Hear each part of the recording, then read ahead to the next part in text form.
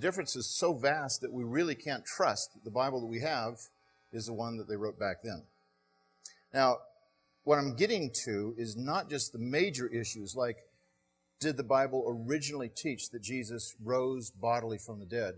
Did it originally teach that he was God in the flesh, that he was born of a virgin? Those extremely important issues. I'm also wrestling with questions like, how do we know that they got it right in all the particulars? Or did they get it right in all the particulars? Sometimes it comes down to a single letter where the meaning can be quite different. Let me give you an illustration. About 800 years ago, there was a monk by the name of Andrew who had gone to what was the equivalent of a theological seminary in that day. He was living in England. When he got all done, the president of the school wrote to a monastery and said, okay, this man is good to go to your monastery. He was one of the more detailed students we had here. In other words, he was anal. That's okay to say here, right?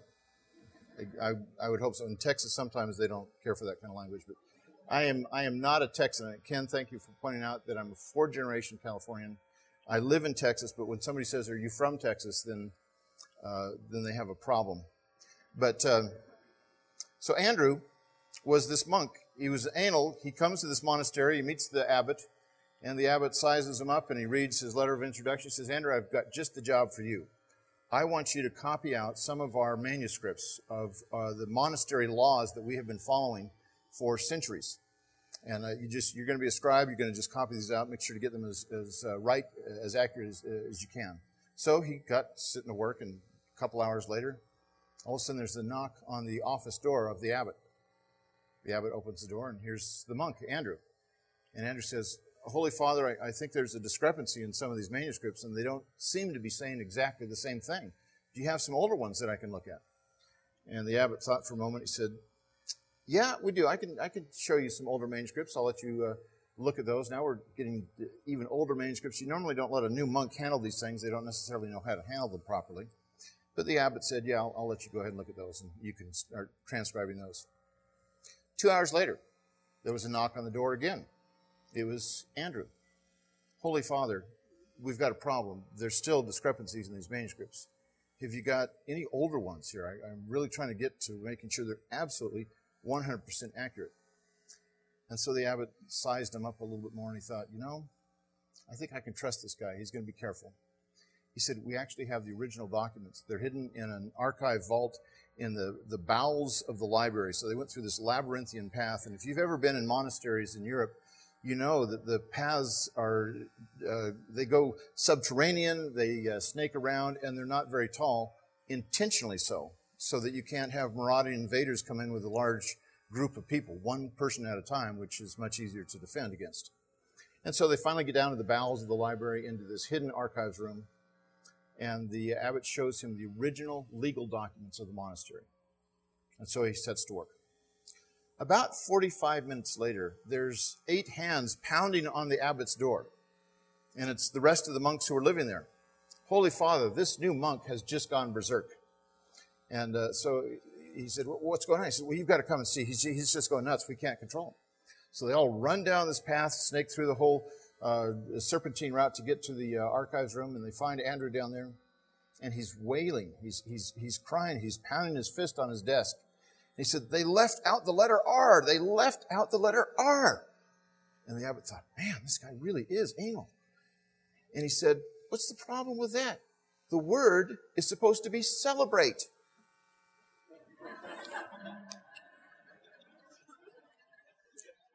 Kind of started here. You guys got it. And then the wings. I think the back center area, you still, what did he say? You must be Southern California transplants. Sometimes the very letters are important to get right. But what we're going to wrestle with is, do we have it right today? Now, you've all heard of Dan Brown's Da Vinci Code, a novel that came out a few years ago.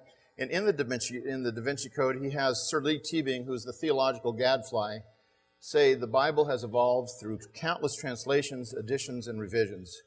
History has never had a definitive version of the book. Well, we've all heard an argument like that. Like, hasn't the Bible been translated and retranslated so many times that you can't possibly get back to the original? And the argument is almost assuming every time the Bible is translated, they must take those manuscripts and burn them. It's really an unreflective, silly argument, and yet most of us don't know how to answer that. That's the one thing you're going to walk away with today, at least, is how to answer that question permanently. And I think you're going to be encouraged by what the evidence really reveals about this. Well, it's not just Dan Brown, who's a novelist, who said this, but there's many others who've argued it. But even as a novelist, here's the interesting thing. My wife and I have 4 boys. We named them after the horses of the apocalypse, the 4 horsemen, death, pestilence, famine, and disease. I think they're solid biblical names. But nevertheless, these boys, 2 of them were in college when Dan Brown's novel came out, and one was at Georgia Tech and the other at the University of Texas. And that semester, there was a professor at each one of their schools who said, this book, Dan Brown's Da Vinci Code, has proved that Christianity is rooted in myth. A novel has proved that. Remarkable. These, at major universities in this country where they're making that kind of a statement, that tells you what has become of our world, that evidence doesn't count for much anymore. We need to know what the facts are. And of course, everybody has instant access to just about any question answer they could possibly ever conceive of just through the internet. You just Google your question, there you go. You get 40,000 places that'll give you an answer.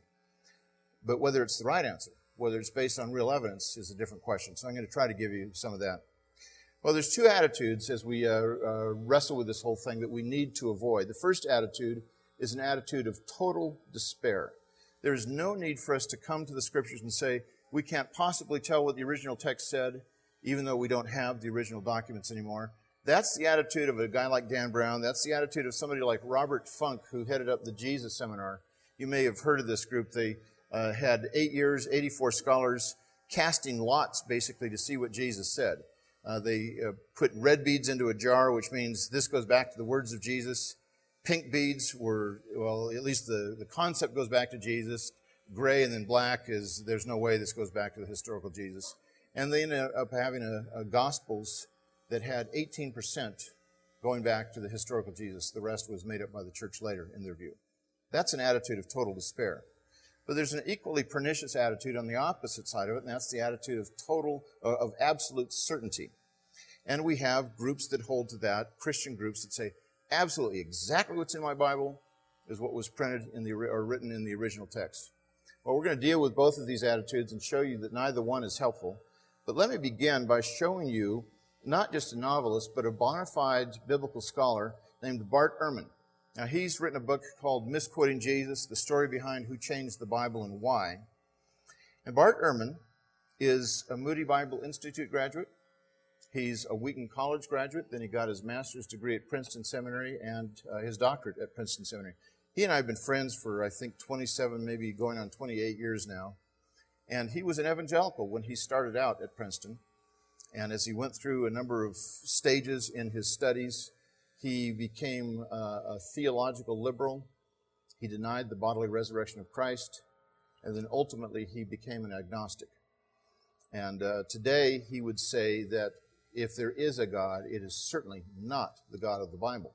So I'd say he's gone through a serious theological shift. And he said the thing that started to move him in that direction was the fact that the manuscripts that we have mistakes in them, and they don't duplicate exactly the original wording. And his argument is, if God took the trouble to inspire the original text, surely he would have taken the trouble to preserve that text in the manuscripts. Since all the manuscripts have mistakes, he didn't do it, therefore the Bible is not inspired. So I think that's a fairly convoluted logic, but we're going to deal with the evidence here in just a minute. So in Misquoting Jesus, here's what he says. Not only do we not have the originals, we don't have the first copies of the originals. That's true. We don't even have copies of the copies of the originals or copies of the copies of the copies of the originals. I don't know if that's true, but assuming it is, let's say, okay, that's probably the case. Well, his attitude has become one of total despair, and he is a bona fide textual critic. Now, textual criticism is the discipline that tries to determine exact wording of the original text when we don't have the original manuscripts anymore. In other words, there are plenty of Monk Andrews out there who do this kind of work. It's about 24 of us who are extremely anal, and you kind of shut us up in little corners and don't, feed us keep us in the dark, that kind of thing. And most of these scholars are really, really eccentric. I'm not eccentric at all, so just wanted to let you know that to begin with. Well, absolute certainty is an equally wrong attitude. This is held to tenaciously by many Christians, and it's as if they say, and some of them do say this, if the King James Bible was good enough for St. Paul, it's good enough for me. I've actually heard them say this kind of thing. Well, I don't think English existed in the first century, but okay, that's fine. This view is destructive of the Christian faith. And the reason it is because there's zero evidence to suggest that the King James was re-inspired. You know, you wait 1,600 years after the New Testament books are written, and those were inspired. And then, in an English translation, God does inspiration again. That actually is more of a Catholic notion than it is a Protestant notion. And when I discuss things with King James only people, I say, well, I didn't realize you were a Roman Catholic. And they go, what? What are you talking about? I'm not a Catholic. They really despise Catholicism, and so they don't realize that they're following a similar kind of a method. But it's destructive of the Christian faith as well, because faith without reason is not a reasonable faith, and it's not a truly Christian faith. Once you start with a position of dogma, then when there's cracks in your armor, the whole edifice just falls apart, comes crumbling down.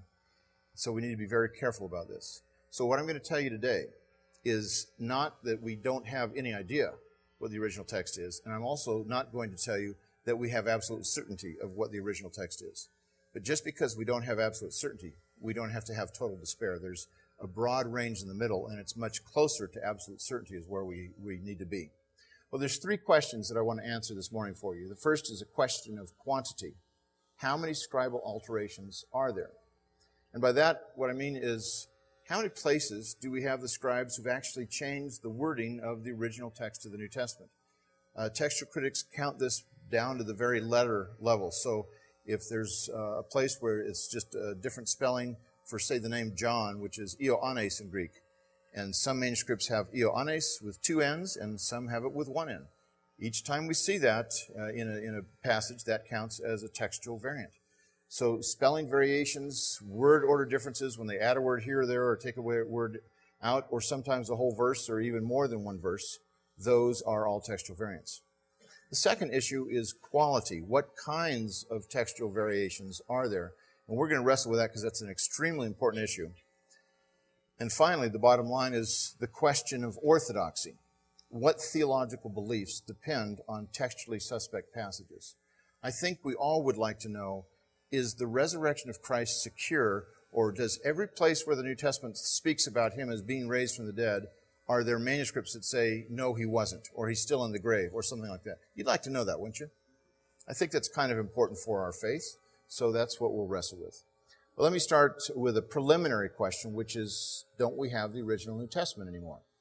The answer is, no, we don't. All the books of the New Testament, all 27, were written to various churches, and by the end of the 2nd century, they had all turned to dust.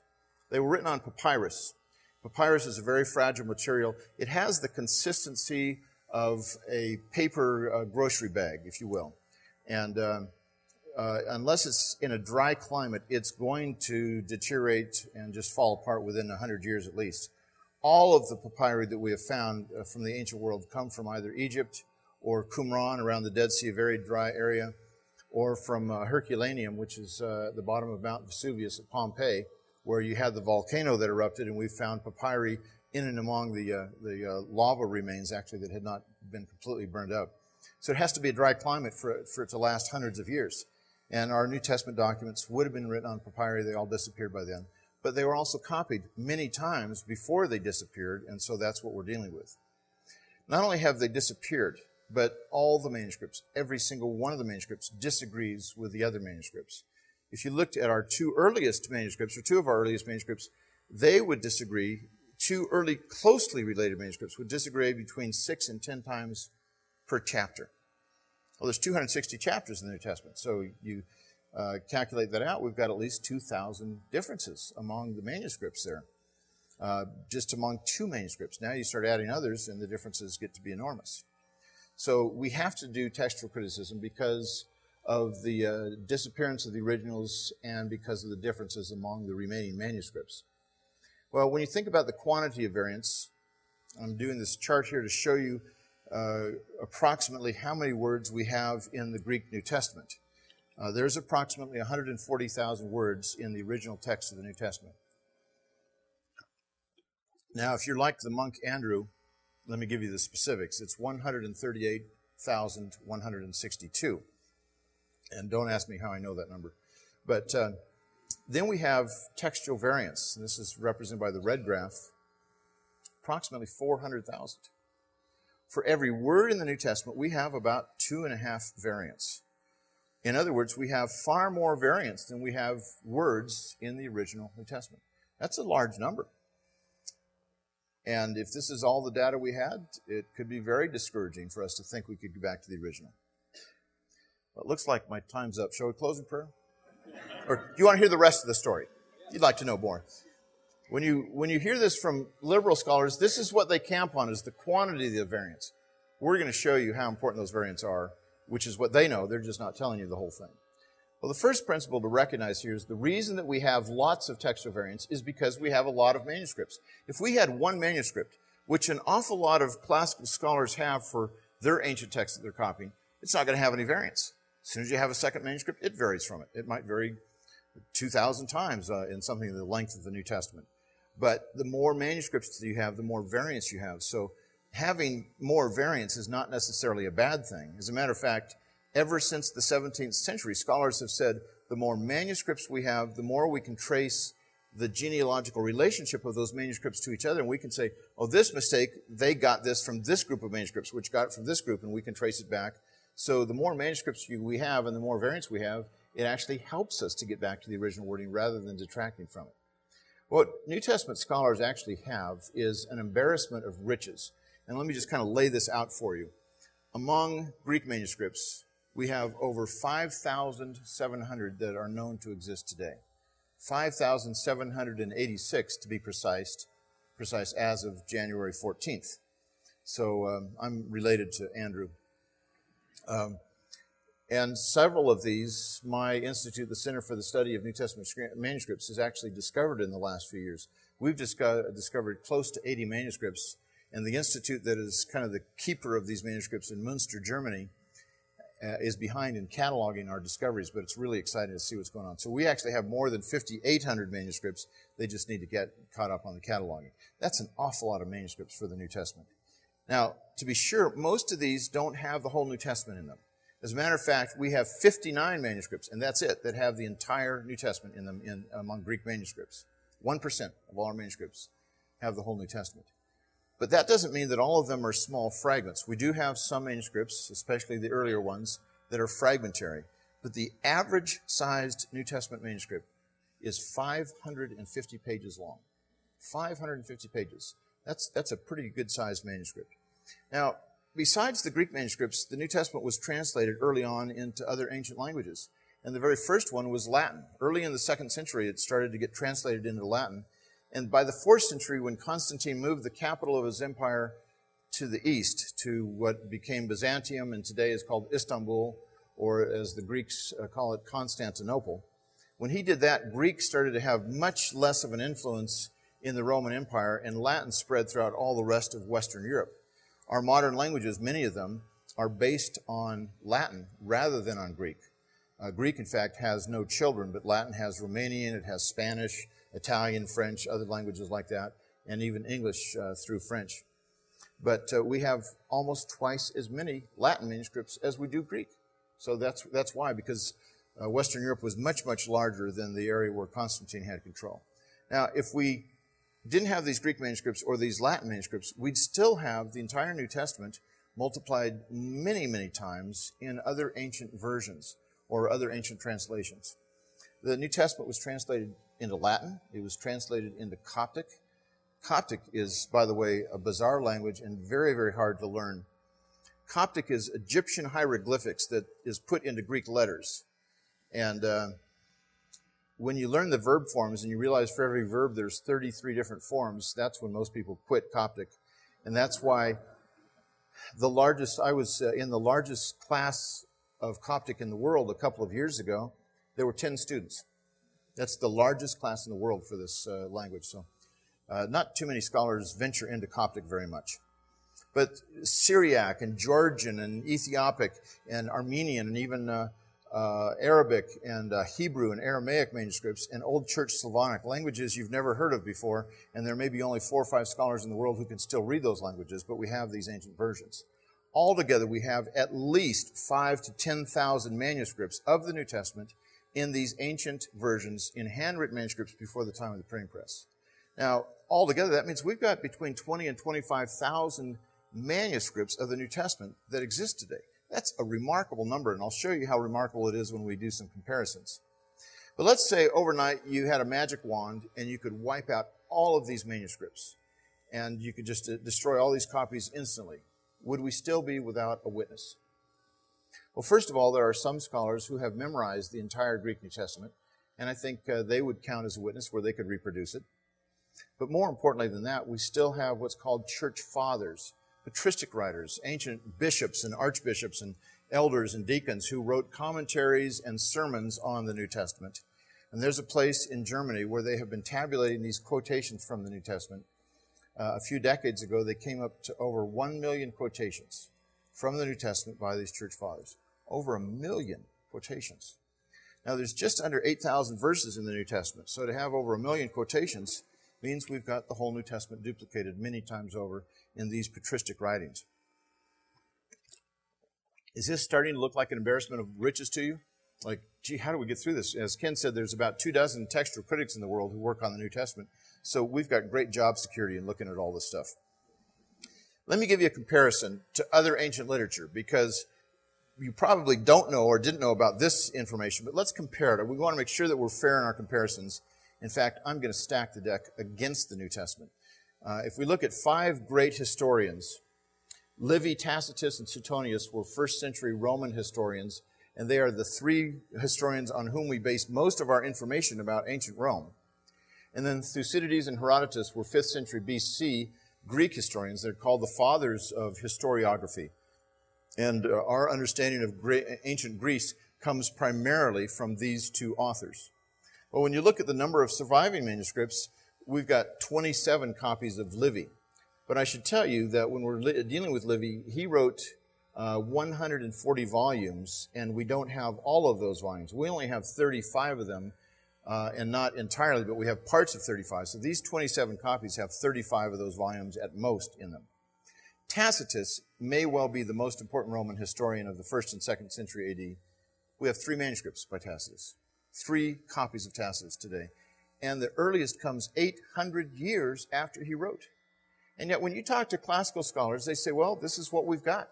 We don't want to plead ignorance. This is the best data we've got. We've got to assume that it goes back to what Tacitus originally said in all of its essentials.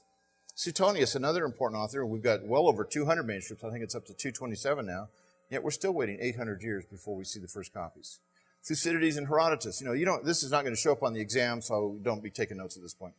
But Thucydides and Herodotus, we've got some manuscripts from the 1st century, small slivers of manuscripts, but that's it. And then we wait again several hundred years before we get more. Now, if we put these all in a group and compare them to the New Testament, we give all of these 5 authors counted as one author, what we'd have is still less than 400 manuscripts collectively. Less than 400 for all these guys put together. And the oldest manuscripts, the oldest, come 300 years plus after the originals. Now, how does the New Testament fare? Got almost 6,000 manuscripts in Greek alone. We've got over 10,000 in Latin, between 5,000 and 10,000 in other languages. And we have 1 million quotations in the Church Fathers. And the earliest dates? Well, our earliest fragment, it's just 5 verses, I'll show you a picture of that later, comes from within decades of when the New Testament was written. It's written somewhere between AD 100 and 150. That's a remarkable difference, folks. We have an embarrassment of riches. We have far more manuscripts for the New Testament than we do for any other ancient literature. And we have dates of these copies that come earlier than virtually all ancient literature. Well, let's compare the New Testament to, say, the average classical author to give a more reasonable comparison. The average classical Greek writer has less than 20 copies of his writings still in existence. And we're waiting half a millennium before we see any of them. If you stack them up, if we could get all those copies of one author, stack them up, it would be about 4 feet high. Now, how high do you think the stack would be for the New Testament manuscripts? Would it hit the ceiling? Any guesses? You guys are really quiet. Are you out there? Anybody think, yes, it'll hit the ceiling? Come on, if I had Baptists here, you say, yes, sir, it would be, amen. You know, that kind of thing. This is not a Baptist church. I can see that plainly. All right. It's also not a Presbyterian church because you guys sing well, and we know that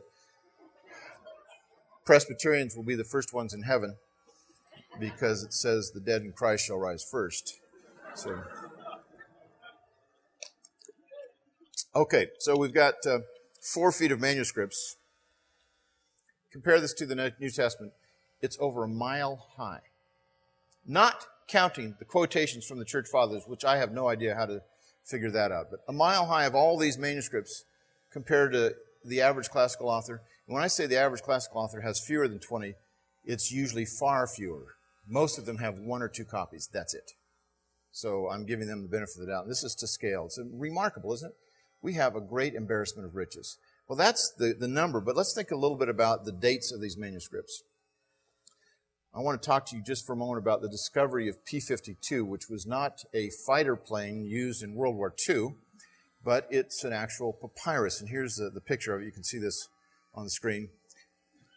Let me give you a background to it. This manuscript was discovered in 1934, but 90 years earlier, 1844, there was a German scholar at the University of Tübingen who had studied under Professor Hegel.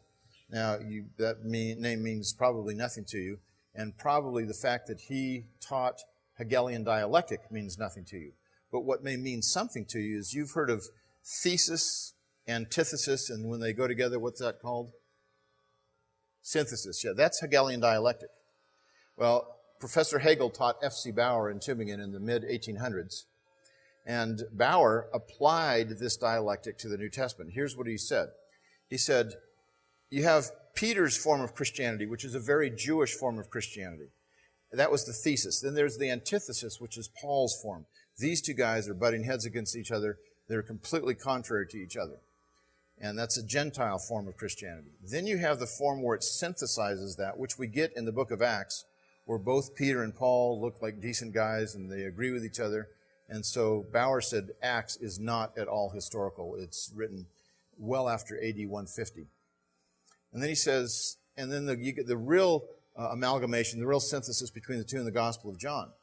His argument was that John's Gospel, and he wrote this in the year 1844, cannot be dated any earlier than AD 160. And probably it should be dated about 170. Now, 90 years later, here comes this fragment that shows up in the basement of the John Rylands Library at Manchester University in England. There was a doctoral student by the name of Colin H. Roberts who was rummaging around in the basement. He was an expert in papyri, and he comes across this papyrus that's 3.5 inches tall by 2.5 inches wide. And he looked at it and he said, well, this looks like it's from John's Gospel. And then he turned it over and he saw that it was also from John's Gospel. One side had John chapter 18, verses 31 through 33, and then on the back side, John 18, verses 37 and 38.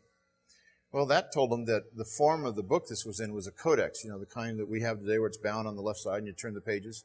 We know the codex form of book was invented in the 90s of the first century, and Christians were the first to popularize it. But what we also now realize is that every single New Testament manuscript we have was written on a codex instead of a scroll, which is a remarkable thing. But he said, this is remarkable to find a manuscript of the New Testament. There aren't a lot of those. We have on papyri 127 total. Well, he said this to the 3 leading papyrologists in Europe at the time. And each one of them independently wrote back to him and said, this manuscript should not be dated any later than AD 150 and could be as early as AD 100 and probably closer to 100 than 150. Each one of them independently said that. But he heard from a 4th papyrologist, a guy named Adolf Deisman, and Deisman said, no, I disagree with my colleagues. I think this manuscript should be dated as early as the 90s of the first century. Now, I don't know about you, but I grew up in Southern California. We were taught this kind of logical principle. I presume it's logical. Generally speaking, the copy of a manuscript is not written before the original text. Is that what you would learn here too? And consequently, if Bauer is saying John's Gospel isn't written till 170, but the copy of it exists as early as 100 and no later than 150, then somebody's made a big mistake.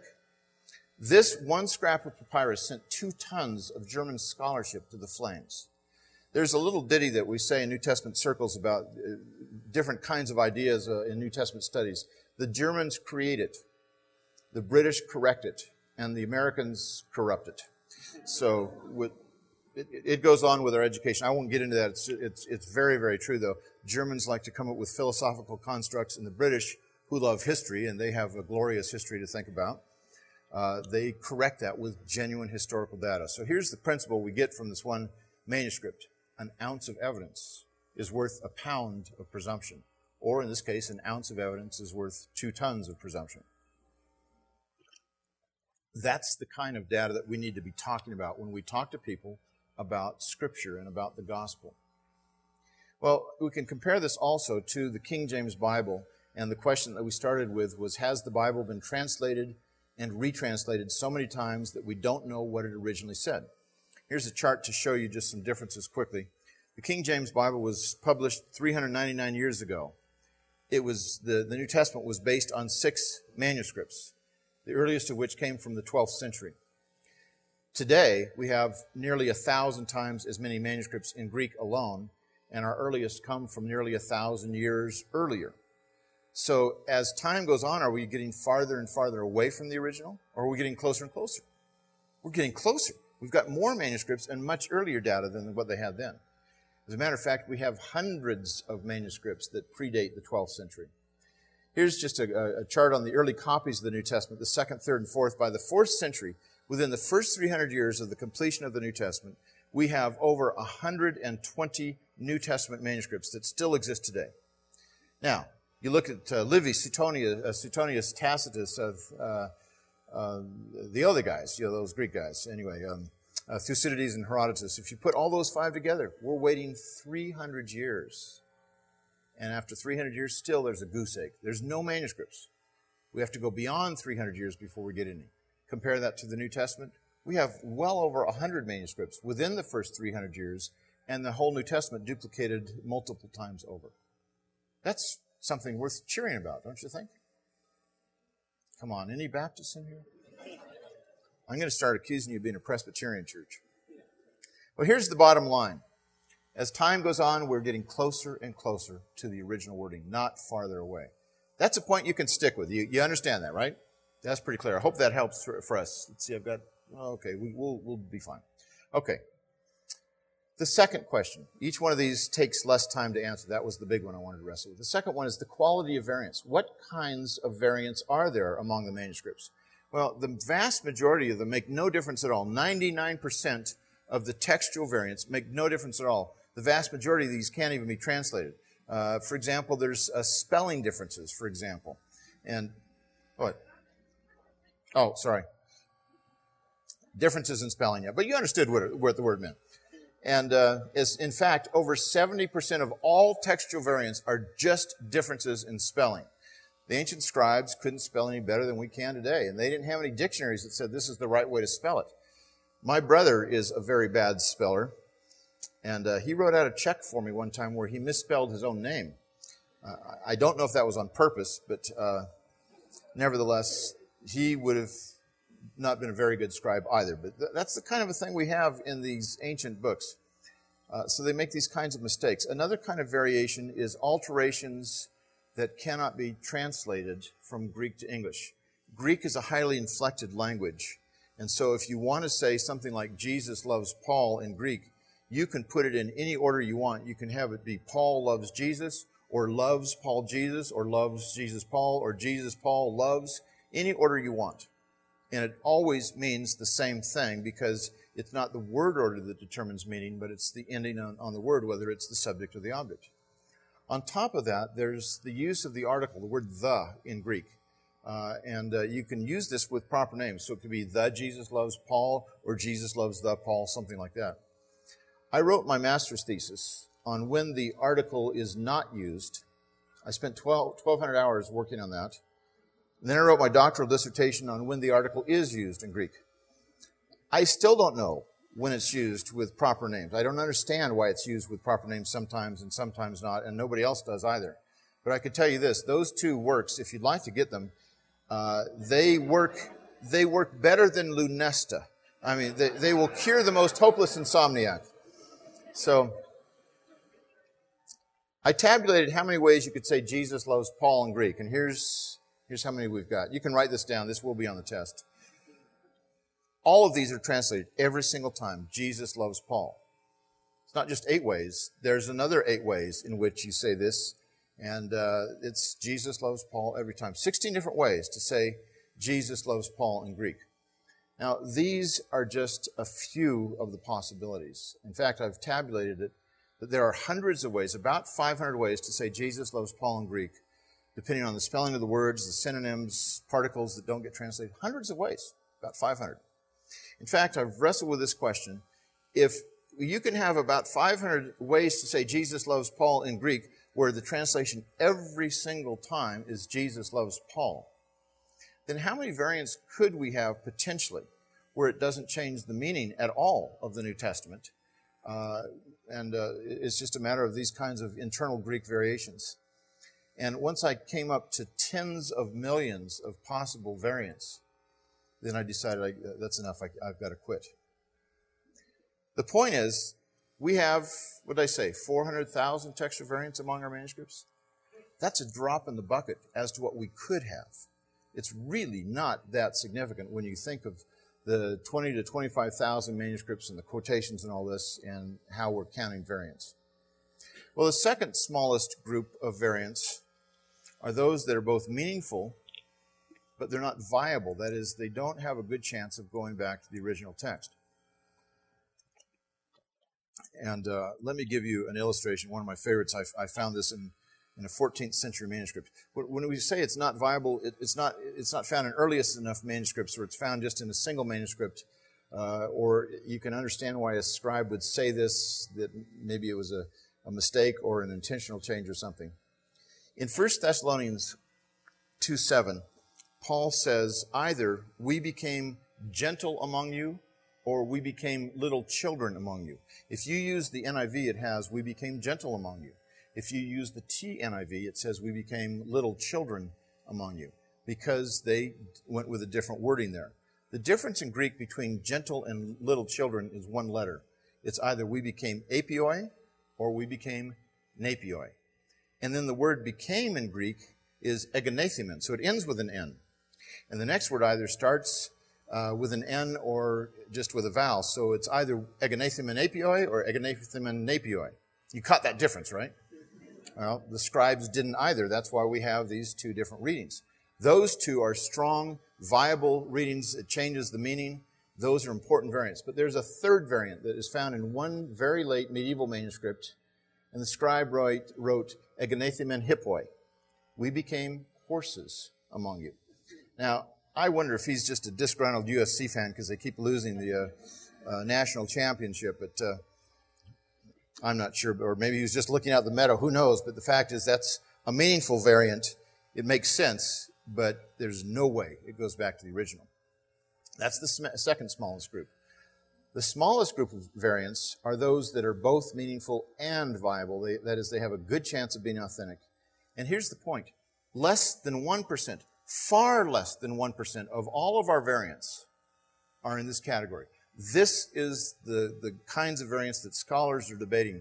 This is the area where people are saying, yes, but did it say this or did it say this? We're not talking about 400,000 variants. We're talking about 1,000 variants at the very most. And so far less than 1% of all of our textual variants fit this group. That's important to know. Let me give you a good illustration of a viable, meaningful variant, and it's a place where I honestly don't know what the original text said. Revelation 13:18. You all know this verse, or at least the last 3 digits of it.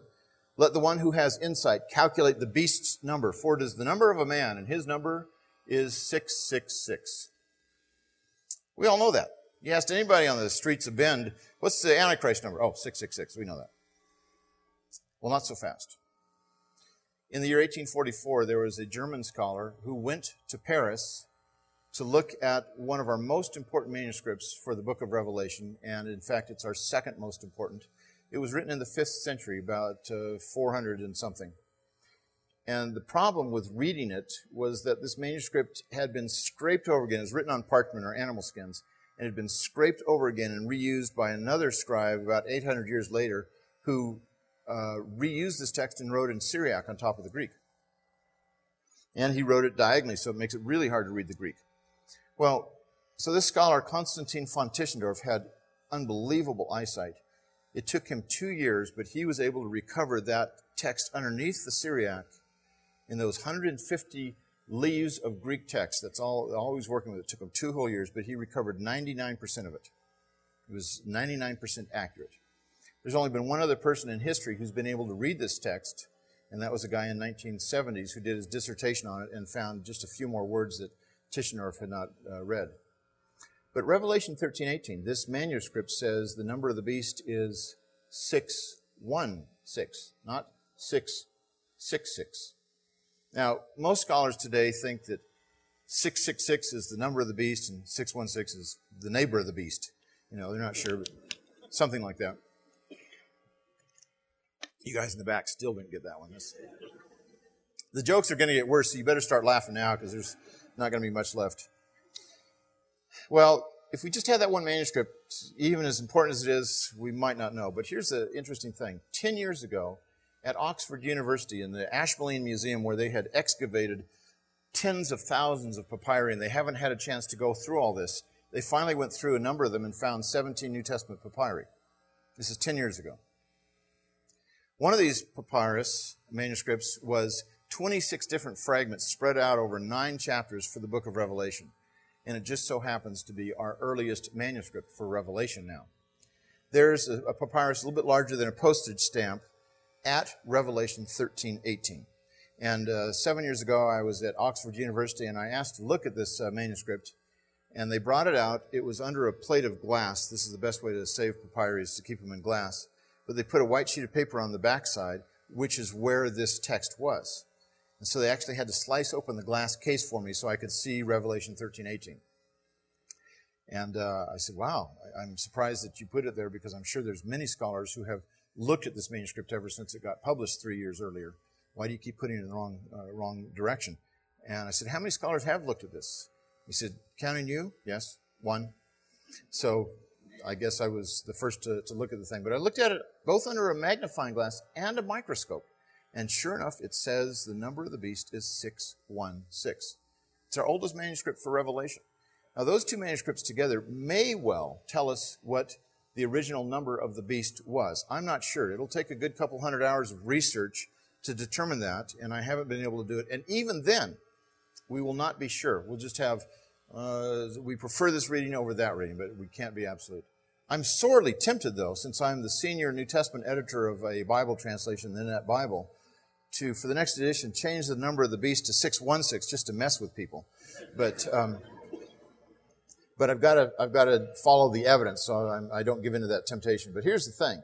Let's just suppose that 616 is the number of the beast.